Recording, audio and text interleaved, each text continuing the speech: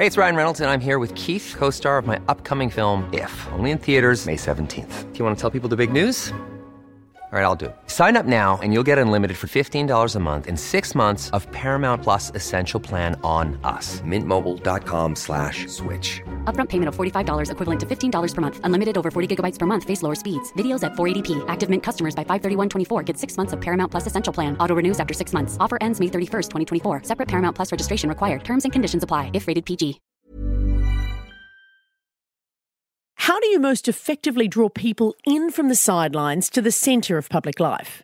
Then, once they are there, how do you support them to translate their people power into making change at scale across many cities, or a country, or even the world?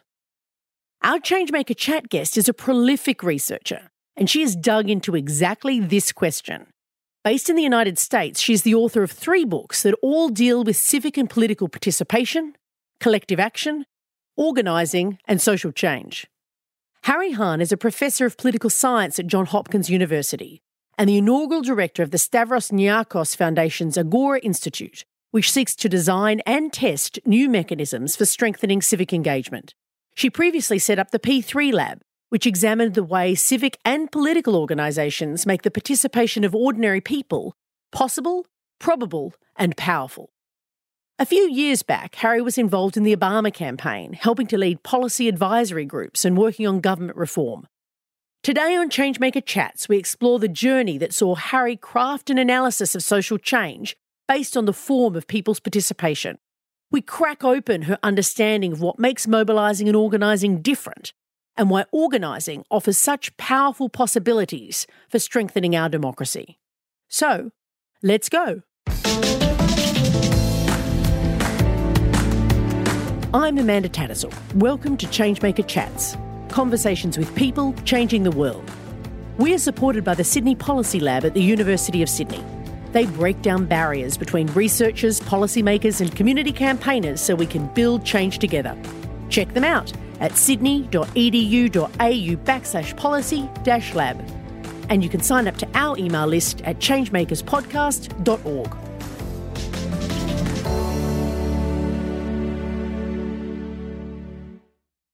So, Hahrie, one of the things that you do some spectacular research on organising and making change in the world, but I imagine some of our listeners may not know much about your research. What makes you a change maker? What makes your research important to the process of social change?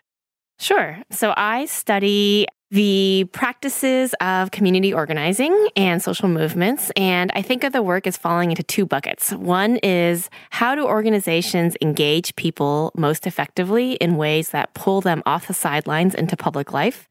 But then 2, just because people get involved, we know that they don't always build power. So how do organizations translate the actions of their people into power for the change that they want?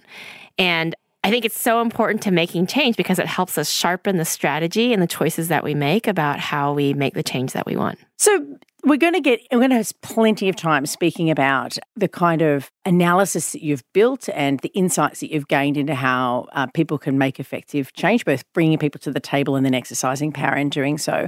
But I'm curious to understand what brought you into the world of change making and into this kind of work. Sure. So I grew up as a daughter of Korean immigrants in Houston, Texas. And so I wasn't born in Houston, but I lived most of my life in the United States. And my parents had originally come over to the United States in the early 1970s.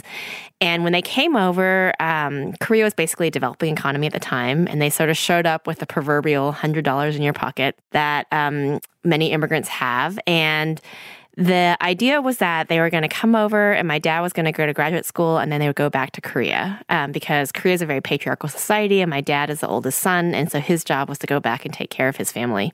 But because my dad had to work his way through graduate school, it took him a lot longer than he thought it would. And so he delivered Chinese food on the back of his bike and did all sorts of things to kind of put himself through school. And by the time he finished grad school, my brother and I were born, and we had already started school in the United States, and my parents decided they wanted to raise us there. And so I think a lot of what I saw growing up was the experience of my parents trying to figure out what does it mean to raise children in the United States And also, how do we make it, right? How do we reconstruct and build a life for ourselves in a country where we have no family? They didn't have a lot of connections then when they first came. I mean, of course, now it's very different because that's where they live. I remember at the dinner table, we would talk about things like, how do you butter bread? Oh, wow. Things that seem so natural if you grow up in an American family or in an Australian family too, right? An Australian family. And we, but it's actually very complicated. Do you slice it first? Do you break it? What do you do with all the crumbs? Totally. Oh my God. Yeah. And so you were able to, your parents became very successful in the sort of the American dream in a way. Yeah, my dad finished his PhD when I was in elementary school, and then he became a professor at the University of Houston, which is why we grew up there mostly. And yeah, so a lot of what I saw, I think, in my parents' life was them, kind of living out that dream, so to speak. When we first moved to Houston, we moved into a neighborhood right before there was a big economic downturn in Houston. So Houston is a city that's completely dependent on the oil economy. And when the price of oil goes up, the economy is doing great. When the price of oil goes down, then the economy is not doing as well. And there's a big downturn in the 80s when we first moved there. So the neighborhood that we lived in, I remember everyone moved out.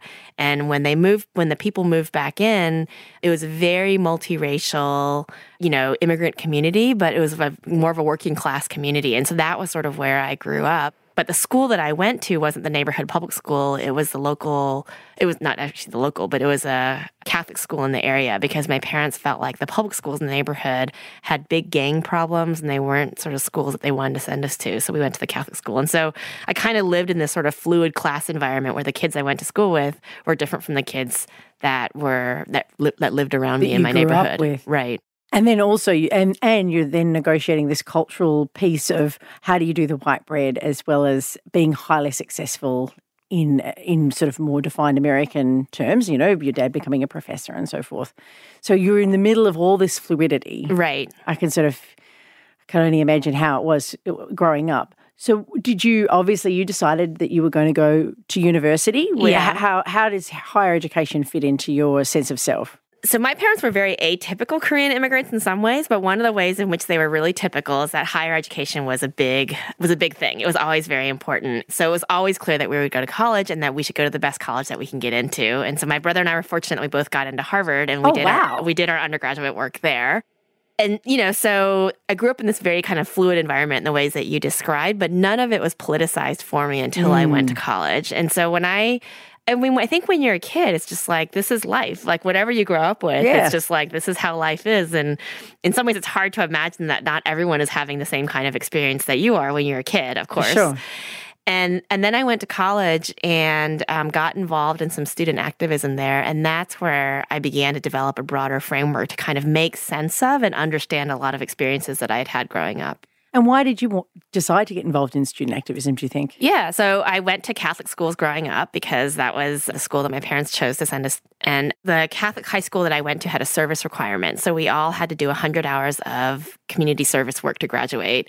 And so I had gotten involved tutoring immigrants in English literacy, essentially, and really loved it. So when I went to college, I just wanted to continue the same kind of volunteer work. But the student organization that I was a part of that kind of was like this umbrella organization for all the social service groups at Harvard basically was in a fight with the university. Oh, right. So, because we were an independent student-run organization, we had our own kind of nonprofit status, and the university was concerned about us going out into communities and driving vans and doing things in the name of Harvard, but not having the liability. And so they wanted to take greater control over the organization. Right. Which totally makes sense, but we were students, and of course we didn't want them to take more control. Yeah. And so we decided to organize a big protest against the university.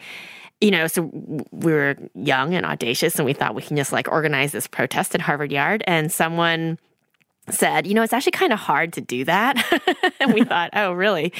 And he said, yeah, there's this class on community organizing. Maybe you should take it. And so I signed up for the class, and that's how I ended up there. Wow. Yeah. Wow. So you were trying to mobilize a big demonstration. Right. And then you ended up discovering organizing. Yeah. Well, what's so funny is that the class was taught by a guy named Marshall Gans. He's a famous organizer. He had been involved with the civil rights movement in the 1960s and then was the national organizing director for the migrant farm workers movement with Cesar Chavez. And at the time, he was doing his PhD at Harvard. He teaches a big class on community organizing now that's all, it reaches people all over the world. People can do it online. People can do it online, and it has hundreds of people in this army of TAs. But when I took it, it was 15 of us in a classroom with Marshall for 3 hours a week and just learning from him about organizing. And it was great. It was a transformative experience for me. Like it sort of really opened my eyes, I think, to a different way of seeing the world. And it gave me, like I said, an analysis to make sense of a lot of the experiences that I had growing up as a child of immigrants in this cross-cultural and kind of fluid socioeconomic environment. Yeah. So how do you feel that class, I mean, clearly it changed you. Sure. Obviously, it gave you a lot of tools that you still use in your work today. But how did it set you on the direction that you've then took, because not everyone who wants to do organising decides they want to research organising. Of course, yeah.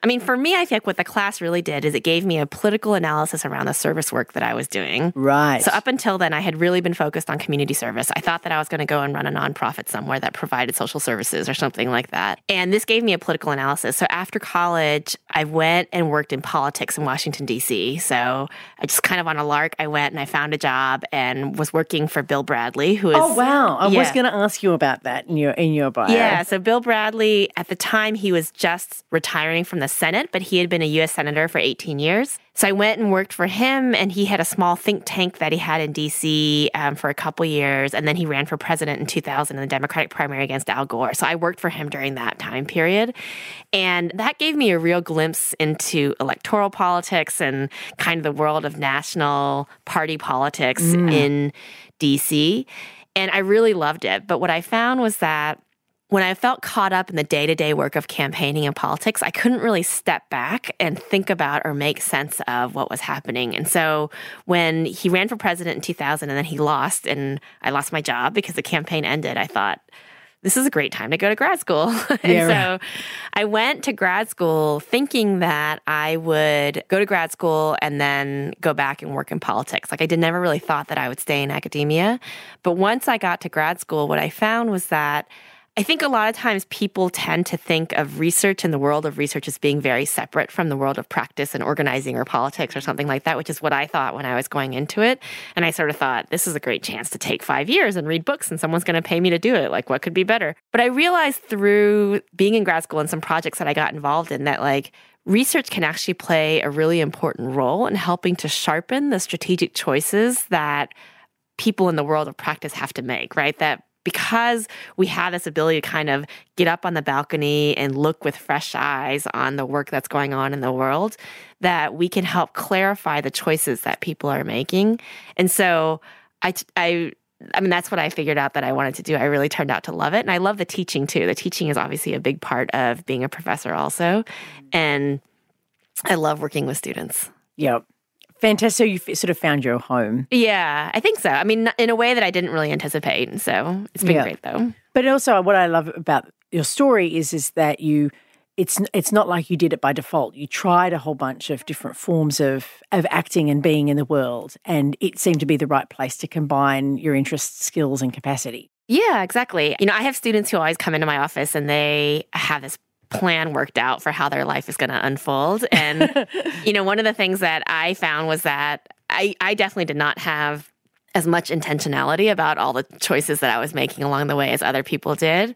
But I think it opened me up to a whole new set of experiences that I wouldn't have had otherwise. And now I just feel so lucky to be able to do what I do. Like, I feel like it's so great to have this opportunity to work with organizations and leaders all over the world and really try to understand their work and make sense of it and write about it and, do analysis and research around it. And so now I just feel like it's the best job ever. But I never would have thought that if you had asked me that coming out of college. Yeah, for sure. You found the right space. Right. Now, before we get into the research that you've been working on, say, in the last sort of 8 to 10 years, I do want to ask you about, you did jump back into the politics space. Sure. A little bit with the Obama campaign. Tell us how you got involved in the Obama campaign. Yeah. So a lot of the people that I had worked with in the Bradley campaign went on to get involved in the Obama campaign. And I had maintained a lot of those relationships, even while I was was in grad school. And so Obama really rose to fame in 2004 when he made this big speech at the Democratic National Convention. And of course, I was sort of taken, swept up in that wave of enthusiasm. And when he decided to run for president in 2007, one of my colleagues who I'd known from the Bradley world reached out and asked if I'd be interested in joining the campaign. And at the time, I was an assistant professor at Wellesley College in Boston. And I was very tempted, except for the fact that I was pregnant with my first daughter. Oh, wow. And so I couldn't see how I could put all these things together, like living campaign life and having my first child and becoming a new mom and, figuring out how to take leave and all these different kind of things. And so I didn't take leave to actually join the campaign full time, but I got really involved in different pieces of the campaign. So I co-led one of their policy advisory groups and did some work on government reform, which is some of the issues that he was really involved with. And then, of course, Marshall, who I had continued to do work with, got involved in shaping the Camp Obamas and a lot of the training that they did. And so, got involved with doing research around that also, which is really fun. Yeah, it's a spectacular campaign. So all of that together, makes for a pretty interesting set of experiences to inform your ongoing research about particularly how organizations can produce effective change. Let's get into the how. Sure. What makes, how do you make change? How do you think change makers can be effective? What's your, if you were to give your summary of your analysis to our listeners, what do you think it takes for change makers, particularly in organizations, to be powerful? I think these days, there's so many organizations around the world that are doing amazing work in trying to get people involved in public life, right? And then translate that into power. And a lot of the work that my collaborators and I do is trying to kind of make the point that not all forms of engagement are the same, right? I think that we tend to think, if someone takes action, then that's a form of power. And it is at one level, but I think a lot of what we found through our research is that there's actually a distinction between different ways in which organizations get people involved. And so, for example, one project that I did sort of looked at the difference between mobilizing and organizing, right? Right now, there's this temptation for a lot of organizations to try to get to scale as quickly as possible. And a lot of the tools that we have nowadays make it easier than it ever was before to get as many people as possible to take more action than we ever have before. And that's true. And scale is really important, right, in terms of achieving the kind of wins that we want to achieve. But what I think we're trying to recover is also this idea that you also want to be organizing people, right? And at the core of organizing is not just getting people to take action, but instead it's engaging people in a transformative process through which they develop their own leadership, right? And their own capacity to make change. And so if we think about it, organizing is essentially what gives us the depth to make the change that we want to really move power in the ways that we want. But if you really want to organize, the way in which you engage people would be very different than if you just want to mobilize. And so some of the work that I've done has been trying to unpack that to sort of make clear the different kind of choices that organizations can make in terms of what kind of asks they make of people, how they reach out to people, how they structure themselves, and so on and so forth. And maybe you can illustrate it through a story, like a contrasting story about an organisation, maybe one of your organisations that you studied, the difference between how they would engage people through mobilising versus organising. Sure. So the story that I tell all the time is about Alex Waters. He was an organizer with the Obama campaign in both 2008 and 2012. And he, in fact, was one of their most successful organizers. If you just look at his numbers, right, in terms of people that he was able to engage, leaders he was able to develop, and votes that they got as a result. But his story is really interesting because I think it exemplifies the difference between mobilizing and organizing, right? So Alex grew up thinking that he was going to be a professional athlete, and so he wanted to be a professional golfer. So he went to college in Iowa thinking that he was going to be an athlete. He played golf there. And during his freshman year, one year, a friend of his invited him out to his parents' lake house one weekend. And so he thought, oh, this is great. Of course I'm going to go. So he goes out with his friends to this lake house, and he's standing at the end of the dock one evening, and it's really windy. And the wind comes along, and it blows the hat off his head. And he looks and he thinks, oh, man, it's my favorite hat. I really don't want to lose it, but there it is kind of floating off in the water. What am I going to do? And he looks in the water and he thinks, you know what? I think it's deep enough. I'm just going to dive in and get my hat. So he dives into the water, not realizing that the water was much more shallow than he thought it was. And of course, he broke a spinal cord and he was injured immediately. life-flighted out of there, had to go through years of rehab and had great medical care. But you fast forward, and eventually the Obama campaign is recruiting him to join their campaign. And he says, now these are my words in a way, like I don't think they actually use these words, but he says, look, I can't be an organizer. And they say, why not? And he says, well, because I can't do any of the things that organizers are supposed to do, right? I can't dial numbers on a phone in order to make phone calls to voters. I can't walk up and down a street to knock on doors to talk to voters.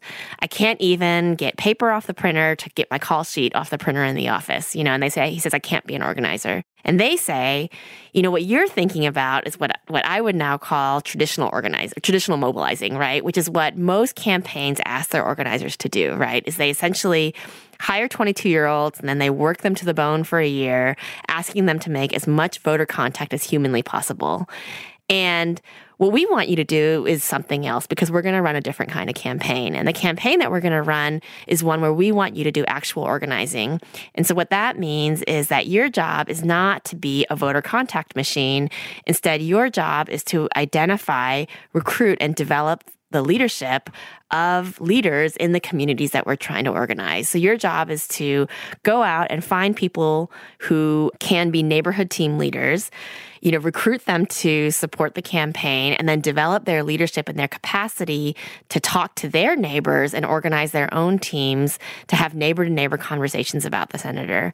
And so that's what he did. And essentially the difference between what Alex thought he was going to do and what he ended up doing is the difference between mobilizing and organizing. And what we found in our research is that the organizations that are the most successful at sort of engaging people in ways that build power are organizations that are able to combine the two, that do both the organizing, which gives them the depth that they need, and the mobilizing, which gives them the breadth that they need.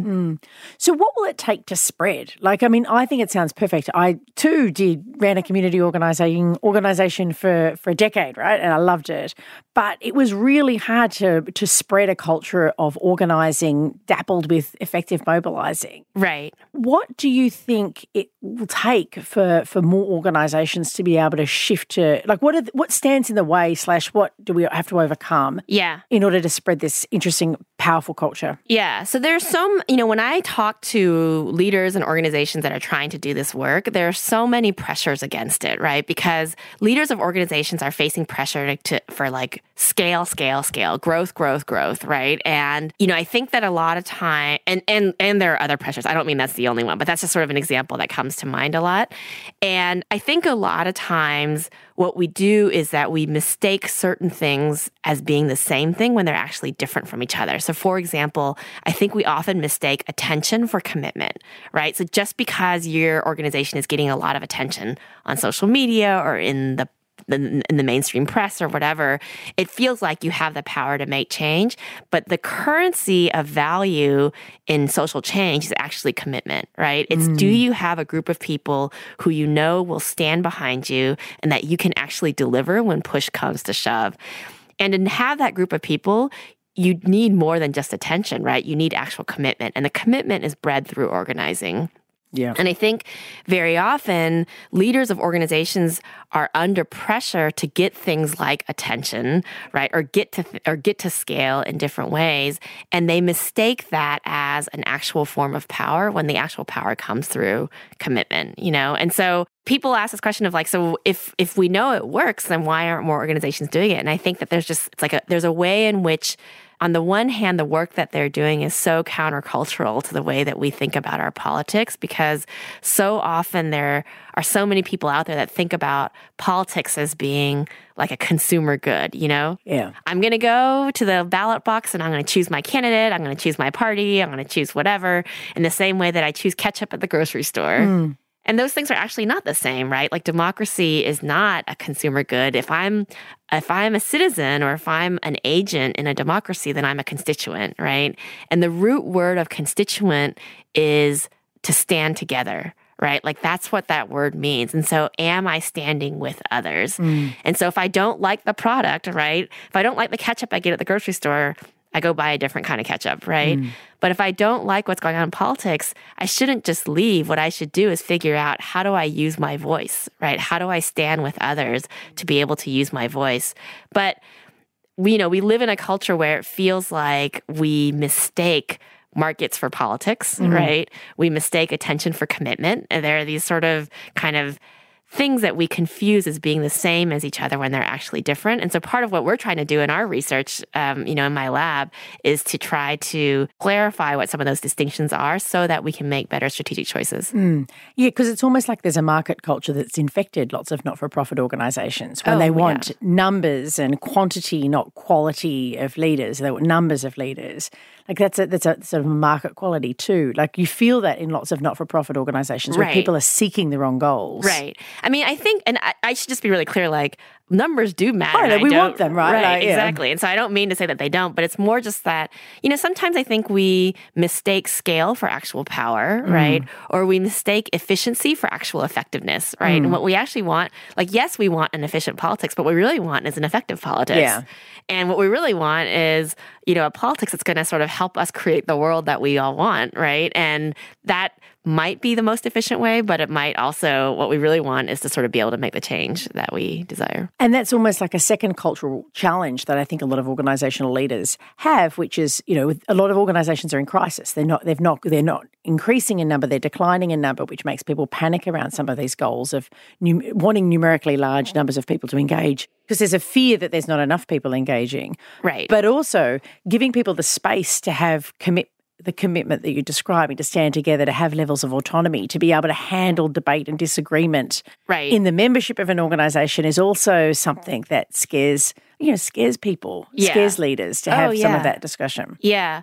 There's this great quote that I use all the time from this Jewish theologian who once said that hope is belief in the plausibility of the possible as opposed to the necessity of the probable. And I love that idea because to me, this is where research and practice come together because, if we just do what we know how to do or what's easiest or most familiar, then we just reinforce the necessity of the probable, right? And what we need to do in order to develop good strategy is to be clear about what the sort of range of choices are so that we can make things that right now seem impossible more plausible, right? To make them more possible. When you talk about the work of organizing and the ways in which it's countercultural and this kind of marketized democracy that we live in, I think absolutely it's about thinking about how do we sort of create belief in the plausibility of the possible through the experiences that we create for people. Yeah, a sense of people's own power. Yeah, absolutely. Yeah.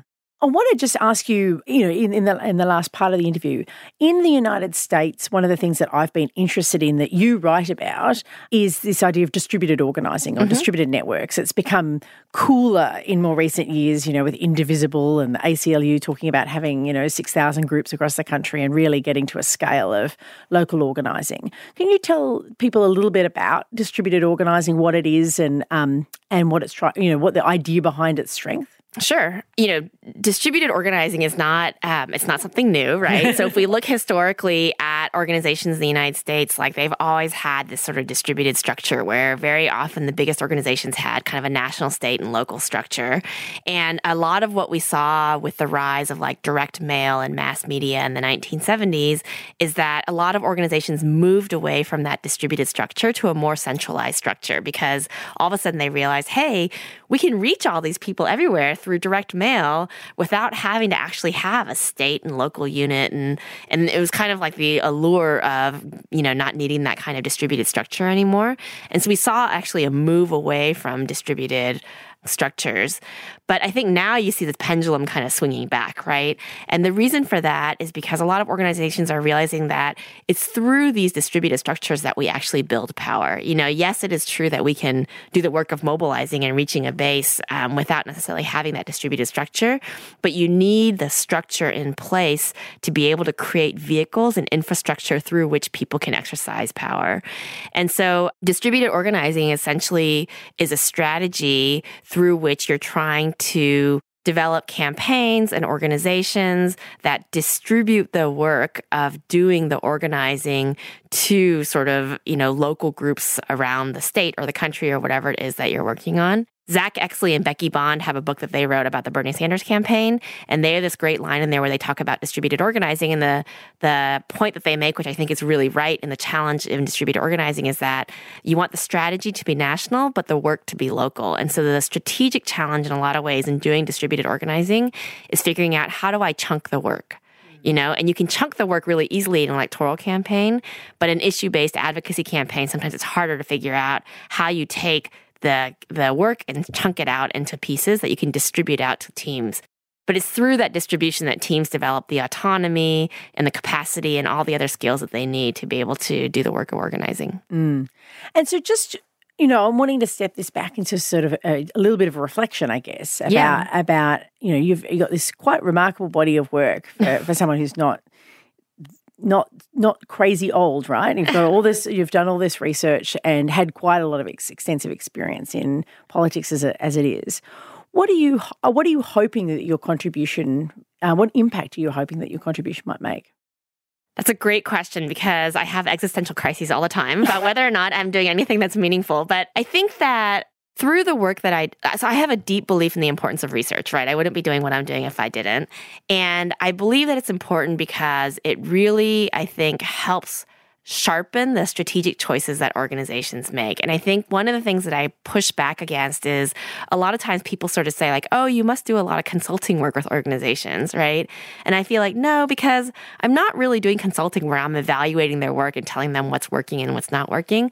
What I'm doing is trying to sort of co-create learning with them where we draw knowledge both from the field and from bodies of scholarship to be able to make better choices to sort of create democracy. And so when I think about the impact that I want to make, it's like, I really hope that I'm helping to sort of create leaders and organizations that can push back against that marketized democracy that we were talking about earlier, that give people the tools and the strategic tools that they need to make choices that better create a democracy that really is a democracy that's powered by people. That sounds important. I hope so. Yeah, no, don't have an existential crisis about the creation of democracy. Yeah. Leave that to Trump. Yeah, exactly. And, in your lessons, look, there's a lot of research about the different practices, and we talked about organising and mobilising as particular practices of change. And you've also been involved in formal electoral politics as well. But, putting all that research together, what do you think is the most striking lesson from your work as a change maker? What's the thing that really stands with you as the thing that you've garnered from this research and your activism? Honestly, it might sound a little Pollyanna-ish or a little pie in the sky, but I'll say that early on when I first got involved in politics, I remember one of my mentors kind of saying to me, the thing you have to understand is that people are people are people.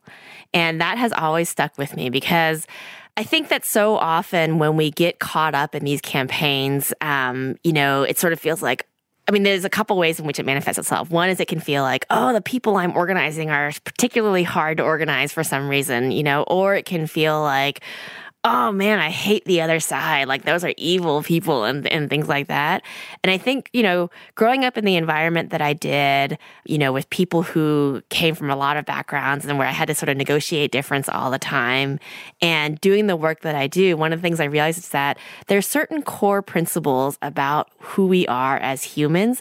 And a lot of what we're trying to do through organizing essentially is to recover these very basic human principles and bring dignity to the work that we do together as people. And I think that just that phrase, people are people are people, I think is one of the most useful things that I've learned that has always stuck with me in all the work that I've done. People are people are people. And thank you so much for being with us for this conversation. I know lots of people will get a lot out of being able to listen to your work, and they can follow it up in more detail by reading some of your books, and I'm sure there's lots of stuff online as well with your site and your lab, so people can follow that up as well. Yeah, and thank you so much for inviting me, for having the conversation. It was really fun. It was my pleasure. A delight. Cool. Thank you, Hahrie. Thank you. ChangeMaker Chats are hosted by me, Amanda Tattersall. Remember to subscribe to this podcast to catch all our episodes. Our ChangeMaker Chats are produced by me. Our audio producer is Jules Wookera. Our sponsoring organisation is the Sydney Policy Lab at the University of Sydney. They break down barriers between researchers, policymakers and community campaigners so we can build change together. Check them out at sydney.edu.au/policy-lab. We are also supported by the Hahrie Han Trust, based at the University of Sydney. Like us on Facebook at ChangeMakers Podcast, and check out changemakerspodcast.org for transcripts and updates on all our stories. And don't forget to register for one of our masterclasses if you want to take a deeper dive into the art of changemaking.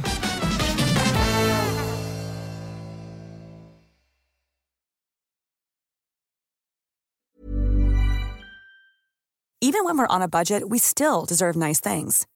Quince is a place to scoop up stunning high-end goods for 50 to 80% less than similar brands. They have buttery soft cashmere sweaters starting at $50, luxurious Italian leather bags, and so much more. Plus, Quince only works with factories that use safe, ethical, and responsible manufacturing. Get the high-end goods you'll love without the high price tag with Quince. Go to quince.com/style for free shipping and 365-day returns.